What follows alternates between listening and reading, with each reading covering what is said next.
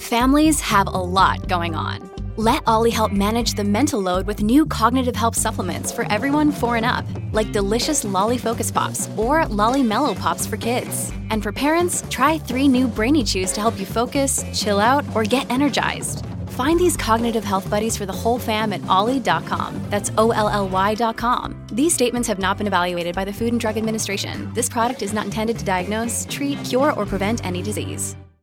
If you're struggling to lose weight, you've probably heard about weight loss medications like Wegovy or Zepbound, and you might be wondering if they're right for you.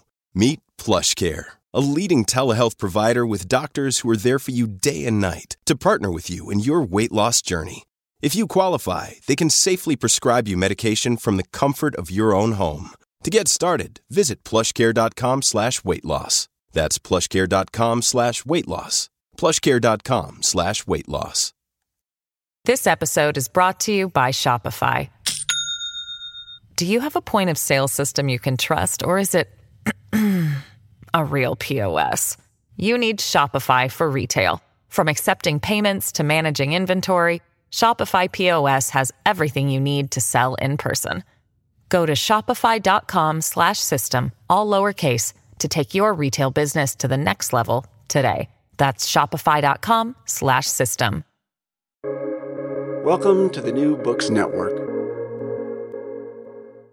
Hello and welcome back to New Books in Law, a channel on the New Books Network. I'm Jane Richards, and today I have the great pleasure of interviewing Associate Professor Anna Eriksson of Monash University about her co-edited book, Neurodisability and the Criminal Justice System, Comparative Therapeutic Responses. She's a co-editor with Gaye T. Lansdell, Bernadette J. Saunders, and herself, of course. And it was published by Elgar Publishing in 2021. I'll let Professor Eriksson introduce herself. So without further ado, Professor Anna Eriksson, welcome to the show. Thank you so much, Jane. It's a pleasure to be here. It's a pleasure to have you. Now, just to get us started, I'm wondering if you can tell us a little bit about yourself and how you came to edit this book. Sure. So I'm a professor of criminology here at Monash, and I've been interested in the responses to crime since my PhD, which I finished back in 2007. And in 2010, I met with Gaye and Bernadette, who are my co-editors, and we had similar kind of interests around responses to crime, and particularly in relation to vulnerable populations. So we applied for a research grant that we got that looked at the infringement system here in Victoria. This is a system that deals with fines of not having a ticket or being drunk in the park or something like that. And we looked in particular at vulnerable populations, which in this context is those with mental illness, drug and alcohol dependencies, homeless, and so on and so forth. And they often overlap and become entangled in the justice system. We also learned that a significant cohort of that group had acquired brain injuries of some description. So that was kind of how that started, and an interest in that and why that group is kind of gets stuck, entangled in the system more than other people, and end up in prison more than other people, and so on and so forth. So we applied for another research grant that we got looking at adults with acquired brain injury in Victoria, in Australia. And later on, another grant looking at young people, so those under 18 and kind of those trajectories. So there are those two projects that kind of underpin this book. The term neurodisability was something that's kind of just been emerging in the last couple of years, really, as an umbrella term to talk about not just people with acquired brain injuries, but with fetal alcohol spectrum disorder, FASD, other cognitive disabilities, and including intellectual disability that's slightly more attention to. So we wanted to kind of broaden the term and see who are those people, how are they involved in the criminal justice system, and what happens on the international stage, because people are the same everywhere, but the responses to them differ depending on culture and politics and so on and so forth. So that's the kind of background, and I think also really wanting to look for at least suggestions for solutions or how to make things better. Like that was a real aim for this one, as opposed to just describing the problem. We want people who work in this field to then say, how do we fix this? Yeah, and I do think that comes through in the book. It's, as you say, it's not just a description of all these different issues, but in fact, you do offer solutions and suggestions for reform and the sort of practical issues that people do deal with on the ground. And I found that really interesting, the sort of contrasting, and we'll get into this, but the sort of contrasting issues that people face, for example, if they do have fetal alcohol syndrome compared to intellectual disabilities compared to juveniles, as an example. So now, can you tell me a little bit about what is the prevalence then of people with neurodisabilities in the criminal justice system? Yes. I think that the way I might approach this is to focus more exclusively on acquired brain injury first, because and then the prevalence will increase. But I think it might be important for listeners to understand what we're talking about and what kind of how people have acquired brain injury and what that means. I think they will not save us time, but a lot of those themes reoccur in relation to different kinds of neurodisabilities. So an acquired brain injury refers to any damage inflicted on the brain after birth, and it can be caused by a range of factors, including head trauma, stroke, disease, infection, or substance abuse. A lot of people make a distinction between acquired brain injury and traumatic brain injury, but the traumatic brain, the TBI, is literally just like a violent blow to the head or a head injury that is traumatic in its nature from a medical point of view, but that falls under the umbrella term of acquired brain injuries.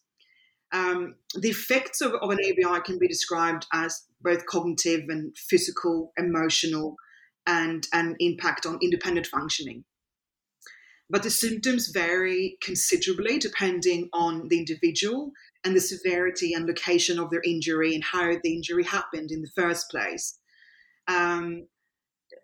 which makes it challenging to diagnose, to identify, and to respond to. Like there's no one-size-fits-all when we're talking about neurodisabilities. It has to be an individual focus. And symptoms can include slurred speech, loss of taste and smell, sensory impairment, pain and fatigue, issues with memory, concentration, problem solving, all those kinds of things. And we'll see how that impacts, I think, on the involvement in the justice system.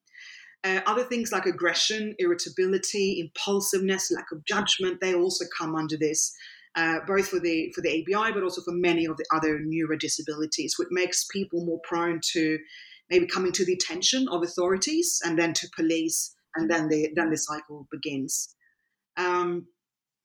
Quite often these behaviors can be misinterpreted.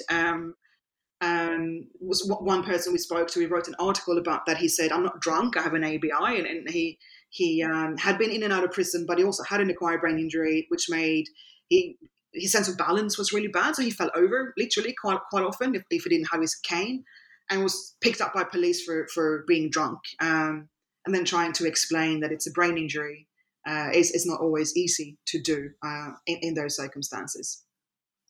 Another challenge, I think, is that they often coexist with other things like drug and alcohol abuse, mental illness, and so on and so forth, which all makes people more prone to have another brain injury, because of all these things.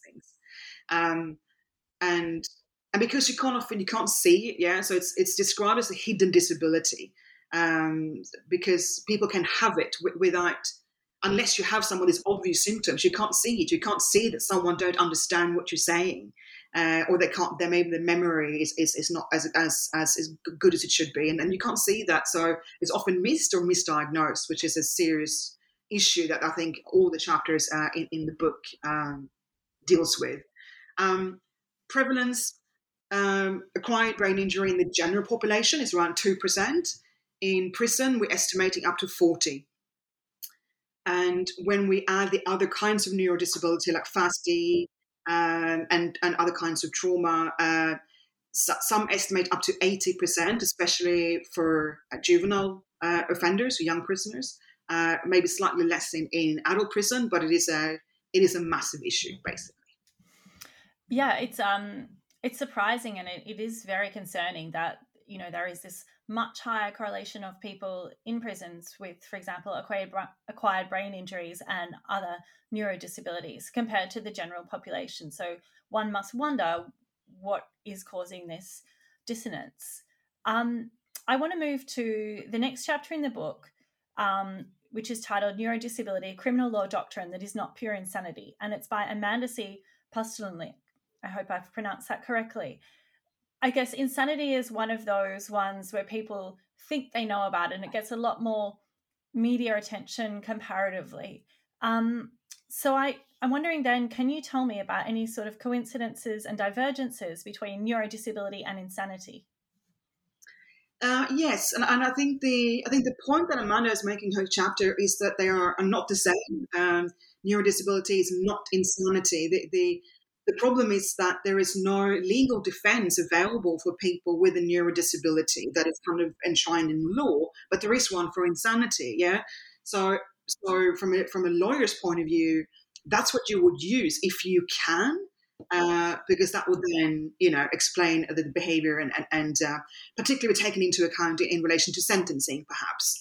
So basically, people who have a neurodisability are not insane in the legal sense of the word, and I think we should be really careful to think about them as such. And she talks really interestingly in her book about the kind of faulty brain. I know from a criminology point of view, people look for like the criminal gene. Of course, there aren't one. Yeah, just certain behaviors are criminalized over time and place that differs. So the crime is whatever law says it is. So if we go too far here and say, so maybe a acquired brain injury or someone who's born with fetal alcohol spectrum disorder, if they are somehow faulty, I think we're going down a really dangerous route when it comes to the legal responses. So I think it requires a really a nuanced approach. But maybe there should be a defense or something in the legal system that recognizes neurodisability in a much more explicit way, and particularly I think in relation to sentencing, as opposed to it's not about excusing behaviours, it's about understanding why people do what they do, and I think as we cover in a few of these chapters, that the criminal justice system it uses punishment as a way to change behavior. So that's the aim, yeah? It fails for so many reasons. But if you are unable to change your behavior because you have a neurodisability, of course it is ineffective, but it's also almost cruel and unusual, yeah, to punish people for something they cannot help but do. Yeah, and that makes sense, especially considering neurodisabilities may be sort of a permanent and ongoing part of someone, and it's a lack of support and accommodation which may cause this sort of seemingly criminal conduct, which is sort of wouldn't otherwise be if they had those supports. So then I guess moving to the next chapter, which is a public laws model for cognitive communication risk, and that's by Joseph Volzerslek. Can you tell me about the kinds of disorders that put individuals at risk for cognitive communication risks, and how do these manifest in terms of the disadvantages that certain individuals face when coming into contact with the criminal justice system? Yes. Well, basically, the whole range of neurodisabilities covered in the book would fall under that concern. So that would include acquired brain injury, addiction, intellectual disability, FASD, as well as mental health disorders. I think they all impact cognitive mechanisms, such as working memory, processing speed, and executive functioning. And I think the interface, the justice system is really complex, at the best of times. And for most people, it has a particular language and a particular culture that most people don't understand unless you've been trained in it. So if you then have a cognitive disability that makes it more difficult to process information and understand instructions and maybe speak in or express yourself in the way you would like to, that obviously disadvantages someone, to a significant degree across that whole system. Yeah, and I think sorry, go on. No, I think I think the point before as well that these things are often invisible, yeah, so you can't see them, which is why testing and um, yeah, it's incredibly important because this kind of what underpins the kind of revolving door to the prison that we speak about in the book, that people go in and out because they have no other option but. Yeah, I mean, I think the legal system can be difficult for lawyers to navigate, notwithstanding someone who's may have a disability that is invisible to others. It's sort of, the mind boggles how complex it must be trying to navigate that system without familiarity of it.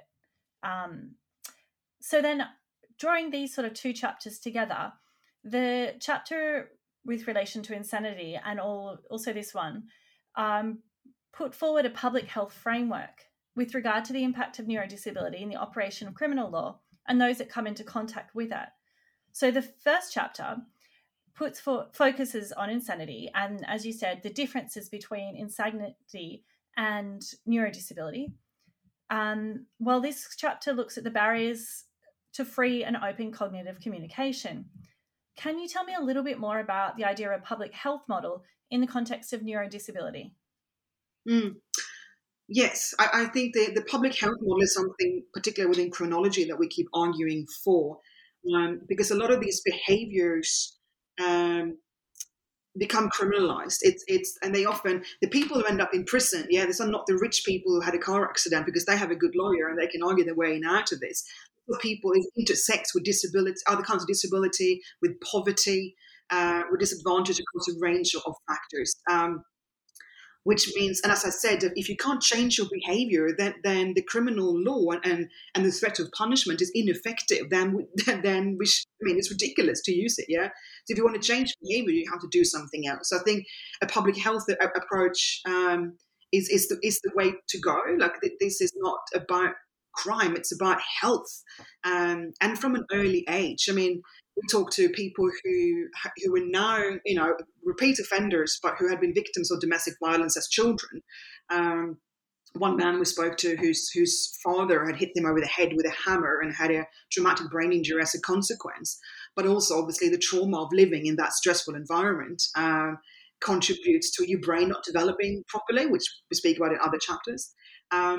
And so to have like a criminal approach to that person's behavior, it's not helping anyone. It's just creating more victimization and trauma and a whole generation of kind of institutionalized people. So that's the argument, I guess. Yeah. Yeah, and that makes sense, because I think what the criminal justice system does is it focuses on the legal issue and solves the legal issue in isolation from the other sort of, I think Luke Clements describes it as these systems of collective injustice, which can exacerbate disadvantage. And so it does certainly make more sense to approach it from a criminological perspective of a public health model.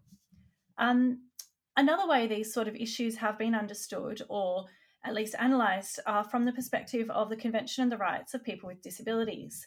And the next chapter actually relates to this. It's by Penelope Weller, and it's called Access to Justice in the CRPD, an Australian Perspective.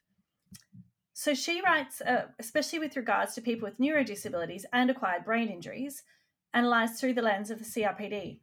Can you tell me a little bit about what makes Australia unique, and what are some of the commonalities that can be applied more broadly? Well, I think this is my non-scientific view, but I think what makes Australia unique is that we've been quite rubbish at adopting and implementing human rights instruments across a range of areas, and recent examples around refugees and Indigenous people and confinement of young people. And I think, as Penelope refers to in her chapters, it says like the understanding of issues in relation to rights of persons with disability in Australia is emerging. And I think that's an accurate description. It needs a lot more work, but I think the commonalities that Australia has with other countries is the barriers to access to justice. And there's a list of these things in this book, and I don't know if I want to quote some of this, but it speaks to all of these issues, I think. So things like a greater likelihood of incarceration, including in circumstances in which charges and arrests were unwarranted, family violence victims being evicted for reasons that are not their fault, such as damage to the rental home by the perpetrator, inability to resolve debt and fines, and so on and so forth. People remaining at risk of harm, violence, exploitation, families being split when children are unnecessarily removed, and so on and so forth. There's a range of barriers, and different chapters cover different of them. But this is something that we have in common with everyone else that we've been speaking to in this field, and that's the kind of immediate thing I think we need to address. Yeah, and it is a huge problem. So moving to part 2 of the book, and I found this really interesting because it's not something that I'm familiar with at all, and it's about the needs of young people with neurodisabilities. So can you just, to sort of give a broad brush overview, what are some of the specific needs of young people with neurodisabilities when they come into contact with the criminal justice system? Yes, well, I think the needs of young people in general is quite similar. Obviously, then with a disability, it becomes a lot worse. So some barriers will be systemic, because I develop systemic, procedural, and cultural, for example. But systemic, it's a lack of coordination between different services, such as child welfare and protection, health, education, and justice. They all operate in silos very often, and children just bounce around between them. The procedural ones around the rigidity and the complexity of the system, and what the judges wear and how they speak, and so on and so forth. And the kind of cultural barriers about the understanding, I think, of these issues. So that there would be a range of them. And obviously then with the symptoms that we talked about before of neurodisability, it becomes incredibly complex. And I think just by way of illustration, and I was, when I reread this book the last day, there is on one of the pages here a table that just lists the overrepresentation of young people. This is in the UK, and so people with learning or intellectual disability. This is page 102 in the book. The prevalence amongst general population is 2 to 4%. In young people in custody is 23 to 32%. Fetal alcohol spectrum disorder is between 0.1 to 5% in the general population, and up to 11 to 21. And I think in Australia that will be doubled, particularly in Western Australia and Northern Territory. Communication impairment, general population 5 to 7%. In custody, 60 to 90. An ADHD between 2 and 9 compared to 12. So I think that paints a pretty clear picture of how the system fails young people with neurodisabilities. Yeah, there's obviously some disjunction between the lack of community support and the prevalence of young people with neurodisabilities who are in custody, which of course itself can have long-term, lifelong implications for those children and their development. So then how do we go about dismantling some of the barriers to justice for children affected by neurodisabilities? This is a chapter that Francis Sheehan, Nathan Hughes, Hugh Williams, and Pratibha Chittasaban write about. And so I'm interested, just to start with, what are the various points of contact that children with neurodisabilities tend to encounter with the criminal justice process? And how does this manifest in a denial of equal access to justice? So some of the barriers we talked about, they were procedural and cultural and so on and so forth. But the point of contact for children, and this is very similar to the research we see here in Australia, happens early on. Often these the children we see in prison and custody, they're often removed from families at an early age, or they run away because of family violence in the home. So they're already disadvantaged from that stage. Some would end up in a good kind of care situation. Many do not. The care homes and the things that we have in Australia and similar in the UK are not fit for purpose, and further trauma, physical, mental, sexual abuse, more violence, and so on and so forth.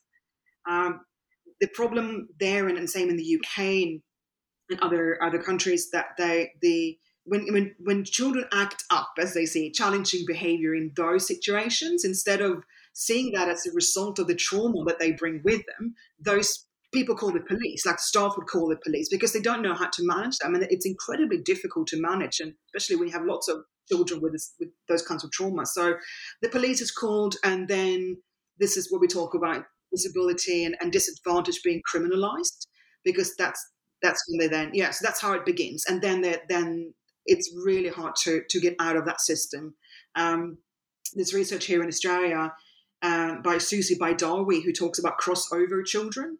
These are the kids who end up in care and then go to juvenile prison and then to adult prison, and they're just stuck for the rest of their lives in this system. And they all come from backgrounds of trauma and very often neurodisability. So, yeah, it's not a happy story. No, and it touches on what you mentioned before, and what one of the later chapters in the book is about, the revolving door of prison and custody for people with neurodisabilities. And so the next chapter is on trauma, but I think you've answered a lot of those questions. That's a neurodisability and trauma in children and young people in contact with the law. So perhaps we'll move on to the chapter following, and that's about how because you've touched on the barriers to equal access to justice, and how some of those are systemic and procedural. There's a lack of coordination between the sort of different services. So then let's talk about protecting vulnerable child defendants in England and Wales, because this was quite an interesting case study. And that there was a chapter on that by Shauneen Lamb and Catherine Hollingsworth. So in this chapter, the authors argue that conflating children with a broader category of vulnerable defendants has caused children to be written out of rights. Can you speak a little more to this point?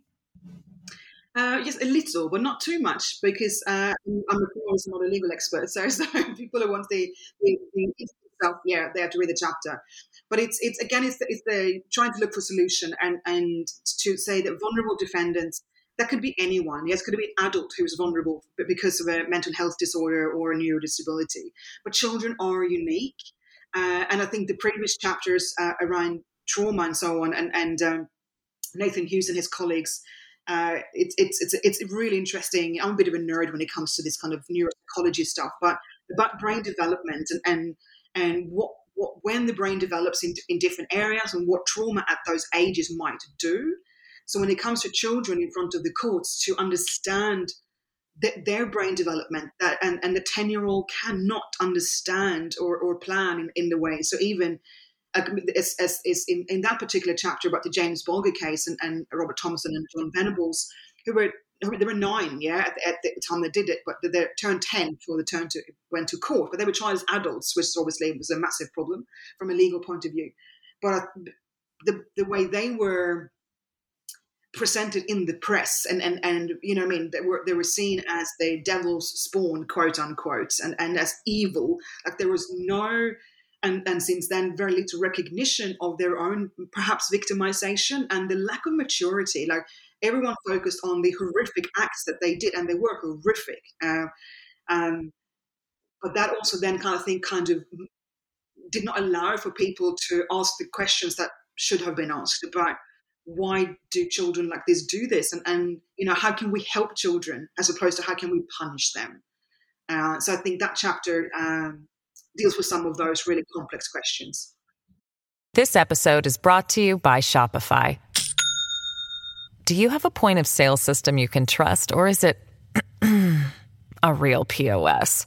You need Shopify for retail. From accepting payments to managing inventory, Shopify POS has everything you need to sell in person.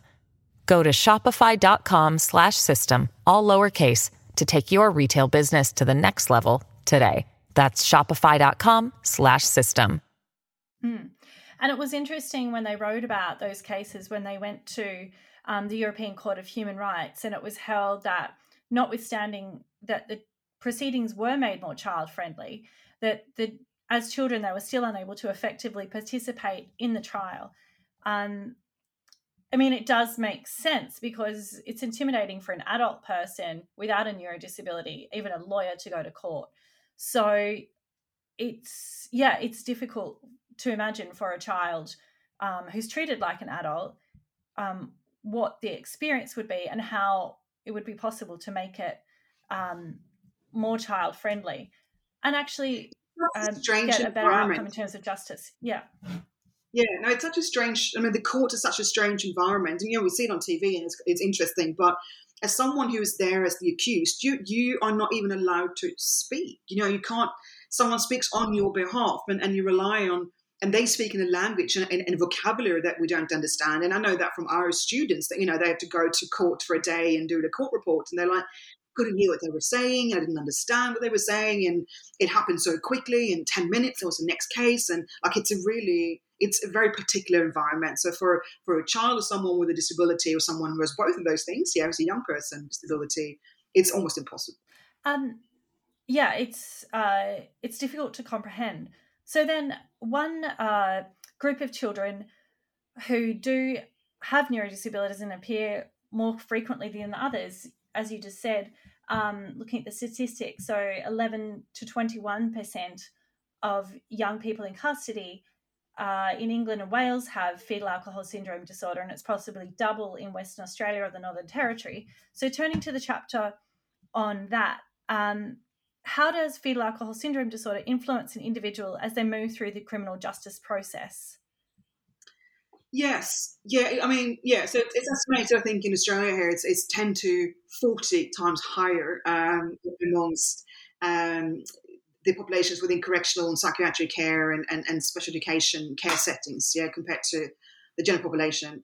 And I think, I think both of where they're involved and the kind of challenges they face, I think is kind of the same answer there. But so some of the challenges we talked about before is similar because it falls under the umbrella term of neurodisability.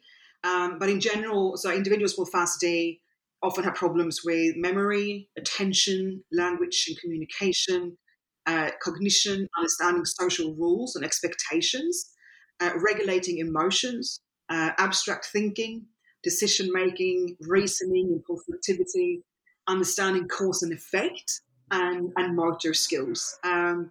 And these are the kind of primary deficits that these children are born with, we can obviously have very complex and quite devastating impacts on their lives, but they often then intersect with disadvantage, poverty, in Australia, racism, I would argue, but also then that leads to poor mental health, substance abuse, school failure, unemployment, and then you're in the justice system.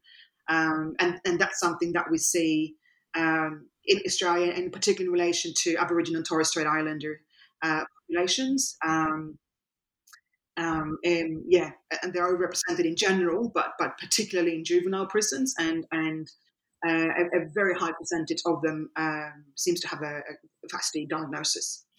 So then what we've got on one hand, we've had these really interesting case studies from the perspective of people who come into contact with the criminal justice system who do have neurodisabilities, both adults and children.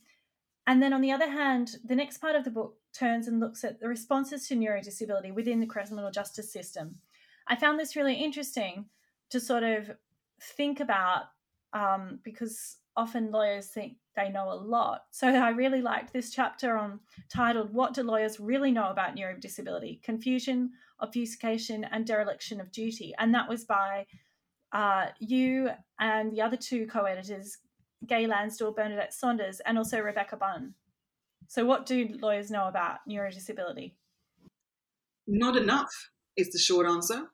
It's the people who do know, because so different lawyers, but people who work in legal aid in particular, they know quite a lot because they are the ones who see these people the most, because it intersects so strongly with disadvantage and poverty when it comes to justice involvement.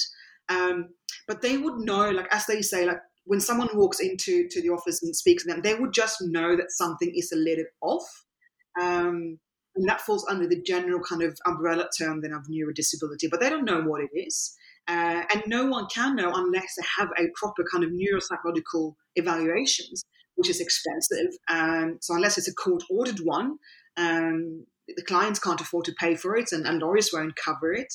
So they don't know enough about the how it presents, and that's again the hidden aspects of it for the ones who you can't see. And because you're trained in that particular system, how do you change the way you communicate with someone like that? How do you have to explain things differently? Perhaps you have to repeat things, you have to write them down. How do you support them? Maybe they need other kinds of support during the court proceedings that some jurisdictions have implemented. So there's a general lack, and law school don't teach it. Now we do here because we did the research. We told Monash you have to teach students about this because they will meet these people over and over again if you work within the criminal justice type area anyway. That's interesting. So then I guess my next question is, and you've sort of already half answered it, but what should lawyers know? And do you have any recommendations? I think it's really innovative that they are being taught at Monash, because I certainly as an undergrad was not taught. And when I've taught criminal law, where I am now in Hong Kong, there's no contemplation that this is part of the curriculum. Yeah, I think they should know, one, what it is, just the definition, and the reason why they should know is because this group is so overrepresented. So if it wasn't, it wouldn't be so much of an issue, but because it's between 60 to 80% of people in prison with a neurodisability, it is incredibly important for them to do their job effectively. If they want to defend someone, particularly, I guess the challenge for law school is that people don't know what they're going to do when they finish, and maybe they want to work in business law and they don't care about this. But it's our job as educators to teach them things they don't need. They don't think they need, or that they, but they might need it later. And so they need to. I mean, it's always a challenge. So if someone presents with an ABI that is completely invisible, then you can't actually. The behavior is not strange. Like you can't see the cognitive processing. Then it's very little you can do, and these people will fall through the net in different ways. But I think having a basic kind of, even like a little, leaflet to like, this is what it is. These are the symptoms. These are the reasons for it. And also how they intersect. I think that's incredibly important with mental health and addiction, for example, because it's often misinterpreted as the addiction is the problem. That might actually just be the result of an underlying neurodisability or a tool of self-medication, for example. So, yes. And then they should know, and we know here in Melbourne when we did the research, that to be well connected to support organisations in the community who can help these people outside of the very kind of narrow justice focus. Yeah, so then that way the criminal justice system isn't the trigger to accessing support and services. It's in the community to start with where people need it. That seems a lot more sensible approach, I think. And so then, sort of giving a practical example, the next chapter was written by Magistrate Pauline Spencer, and it's called Towards Dignity, Better Court Pathways for People with Lived Experience of Acquired Brain Injury. Now, Magistrate Spencer gave a really interesting account of the ways that people with an acquired brain injury and neurodisability move through the court process. She gave a unique example, or perhaps, sorry, it's not unique, but she gives an account of a man named Joel who spends his day waiting in court for the mention of his charges. Now, Joel was charged with, and I think this picks up on what you said before about the sort of intersecting problems that people face. It's not just neurodisability, but there are other issues going on. For example, like poverty, access to social services, health, and a whole myriad of sorts of things. So coming back to the example, Joel was charged with breaking a window at a social security office because his income was cut off, and then he missed too many appointments. So he's at the court and he waits through lunchtime and then he's hungry, but he's too embarrassed to say to anyone that he has no money for lunch. So what he does, he goes home because he has some bread there, but then he misses this mention and a warrant is issued for his arrest. He's later arrested, and because he's got previous charges for minor offences, he's held on remand. Now, he's really stressed because he's been homeless before and he's worried about losing this home that he's just secured. So when he finally appears before the magistrate, he's anxious, shifts in his chair, and he interrupts. I can't imagine this would go down particularly well in court. There's no reference made at all to his disability, and then he's sentenced to 2 months in jail.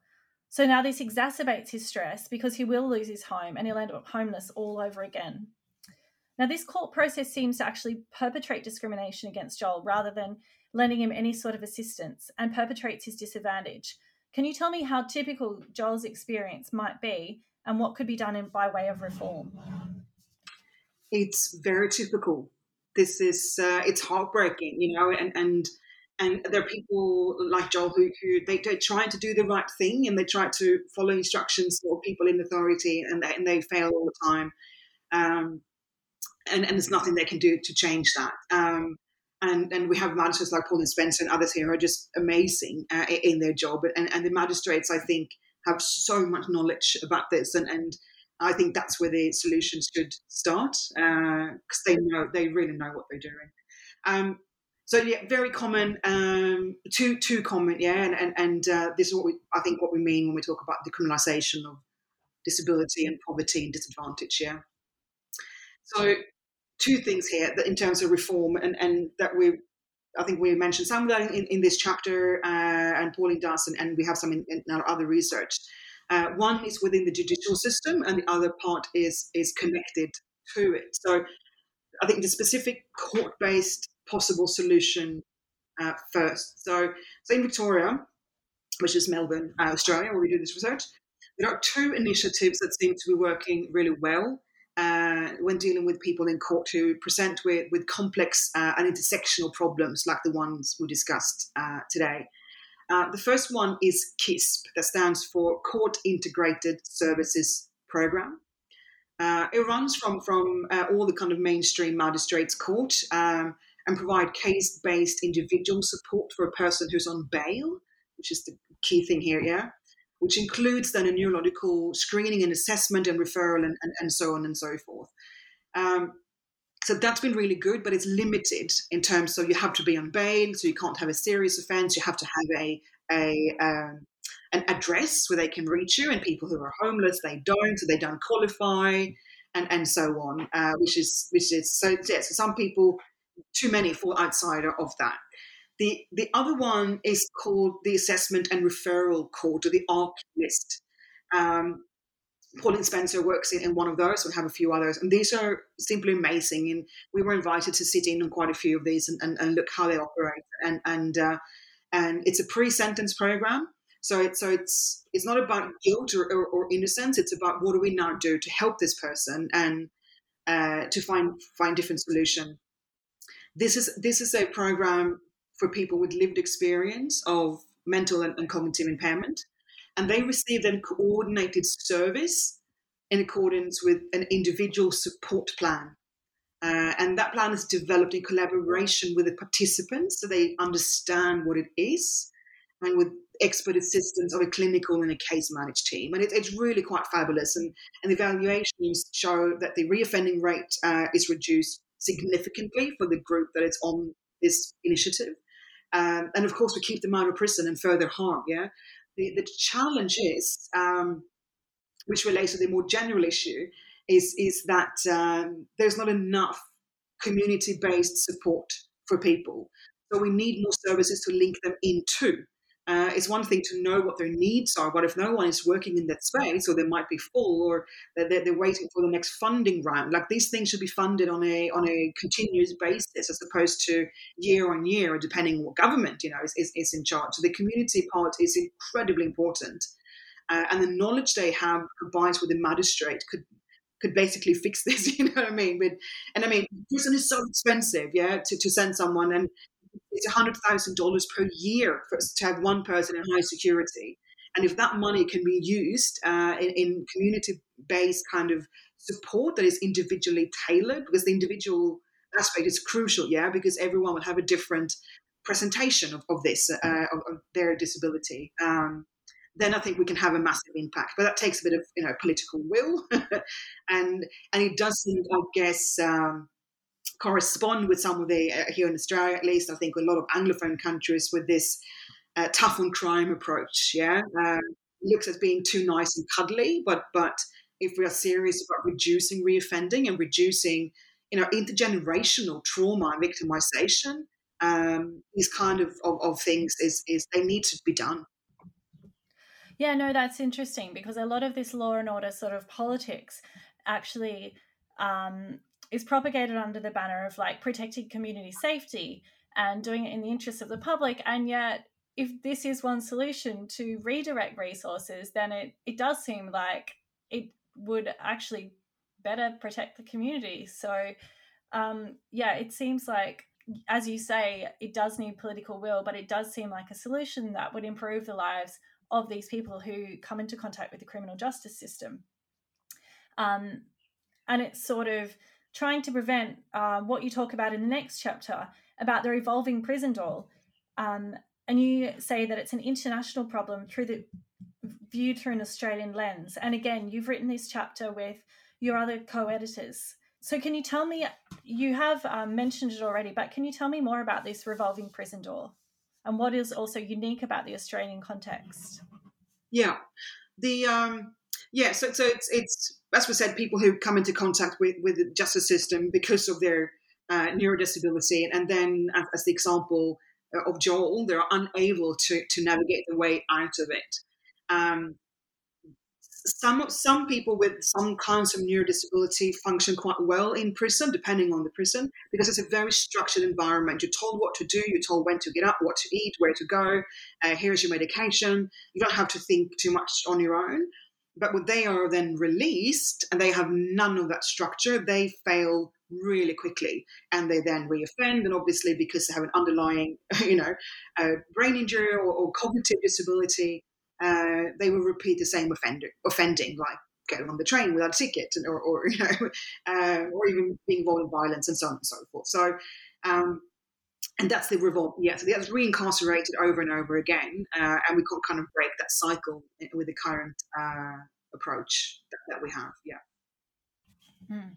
Yeah, and just the idea that, for example, someone can be in prison, and I know it is really common, for something like riding a train without a ticket just seems to sort of undermine the principles of criminal justice, such as like punishment and deterrence and rehabilitation. It just sort of, there is this huge disjuncture. So then in prison, you've just mentioned that some people actually might do better in the sense that there's routine, but then they end up back there. What are some of the additional challenges that a person with an ABI might face once they are in prison? And can you suggest ways that might provide better accommodation? Yes, I think the two sides to that. One is people who continue to offend while they're in prison, and other ones become victims. Yeah, depending on their disability. So if you have a problem with impulse control and aggressiveness and those kind of behavior, you're going to be in fights every day for your sentence. That's the whole environment is geared up for that. But if you have difficulty managing your emotions or personal boundaries, a lot of people are victimized physically, sexually, socially throughout the sentence, and some end up in protective custody, which is really hard to get out of as well. So all of those kind of more extreme things. But there's also, I think, in looking at solutions, how that can be met. I think staff training is crucial, and we're not doing it well in Australia. Staff don't understand necessarily. Some do, who have experience, who work for a long time. Some don't, and some don't care. They just want people to go to A to B. And so if someone misses a meeting, you get penalised for that, but they just didn't remember because they can't remember the time. So staff needs to be better trained to deal with the complex individuals who are in prison in contemporary society. This is not the turnkeys that they used to be, or the kind of honest crooks, as people refer to them still. There are so many with these issues that they need training in that, and they don't get that. In terms of physical solutions, and this is my area of research, I can talk about this all day, but even ways to redesign and build prisons slightly differently, even the accommodation. So at the moment, like a wing or a unit is between 36 or 72 people, depending on single or double bunking. And we see from some of the comparative work that I do in Norway, for example, that the smaller wings, when you have 12 people or even 6 people, work much, much, much better, both to manage for staff and for the people who live there. Some of prisons in Australia and Victoria, because they changed the law in relation to people with intellectual disability, so they tend to live in these special units, but they are a minority of people with neurodisabilities in prison who live in mainstream. So staff training and a physical prison that is better equipped to deal with complex behaviours, basically. And so would you say then there's specific resource constraints within prison that hinder the opportunity of providing these sort of alternative accommodations, or is it an issue of resource reallocation? Is that something, like, I don't know if that's something you can comment on? So the problem with, it's not about reallocation, but the problem is politics, that there is no political will to reallocate funds in that way that would better support prisoners and people with neurodisability in the ways that we've outlined.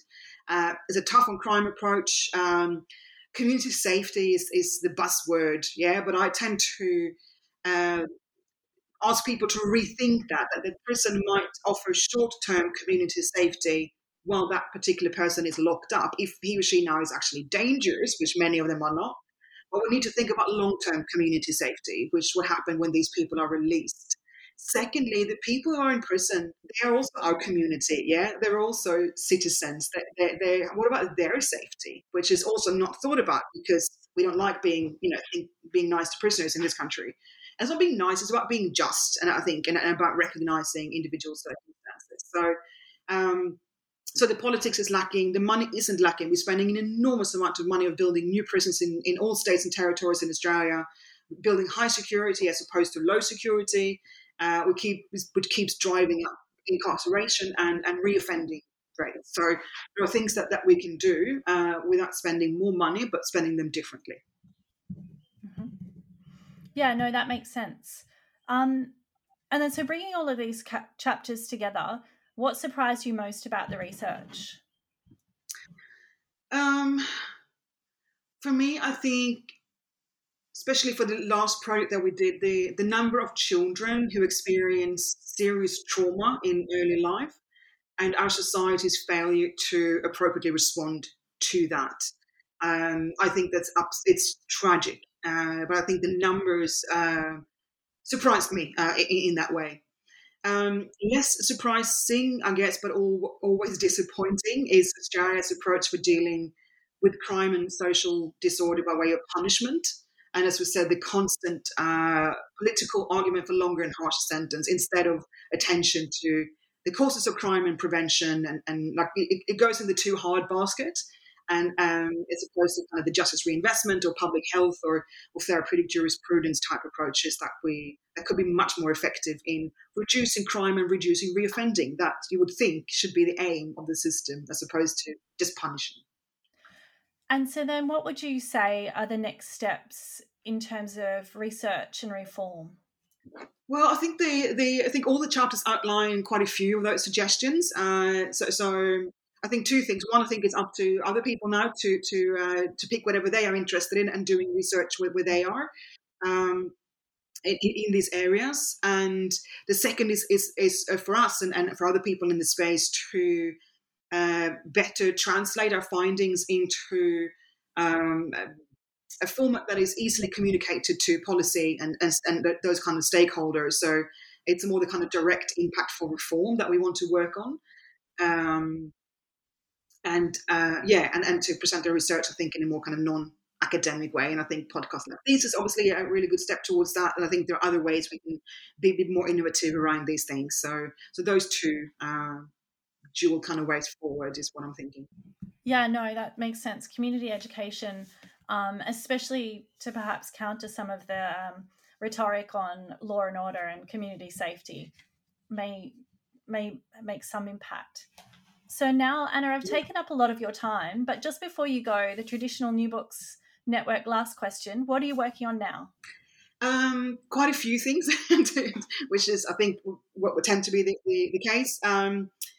So I did a previous project, a big comparative project between Australia and Norway, and looking at prisons and why they work or don't work and the differences and so on. And I'm still writing up things from that. So I'm writing a current one looking at the roles of uniforms and clothes in prison. That for example, in Norway, prisoners don't wear prison uniforms; they wear their own clothes.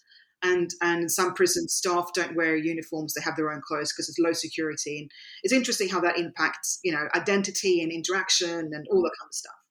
I'm also working on a new research project that's funded by the Australian Research Council on what I call social infrastructure in prisons. This is it basically explores the way staff and prisoners interact and how innovations in the prison environment can support positive and respectful human connections with the aim of both reducing the harm of imprisonment, but also better post-release outcomes. So that will be for the next few years. And the final major thing is around justice-involved veterans. This is work I do with colleagues in the UK, Germany, and Canada. We're going to increase the presence here in Australia. So this is former military, former service personnel who either end up working in the prison or being prisoners themselves because of failures, basically, of transition out of the military. So it's kind of looking at total institutions and how people move in between them in different spaces. So those are the main kind of three things. And then always small bits and pieces here and there for fun, you know. Well, coming from a law perspective, the criminological research that you're doing sounds really fascinating and a sort of great way to get your hands dirty and get into the field and actually make practical, meaningful changes. So I'll really look forward to reading about that. Now, just to wrap up, I'm Jane Richards, and I've been speaking with Associate Professor Anna Erickson. She's a co-editor of a book called Neurodisability and the Criminal Justice System, Comparative Therapeutic Responses. It was published by Edward Elgar Publishing in 2021. This is New Books in Law, a channel on the New Books Network. Anna Erickson, thank you for your time. Thank you so much, Jane. I really enjoyed that. Thanks. The pleasure's all at mine.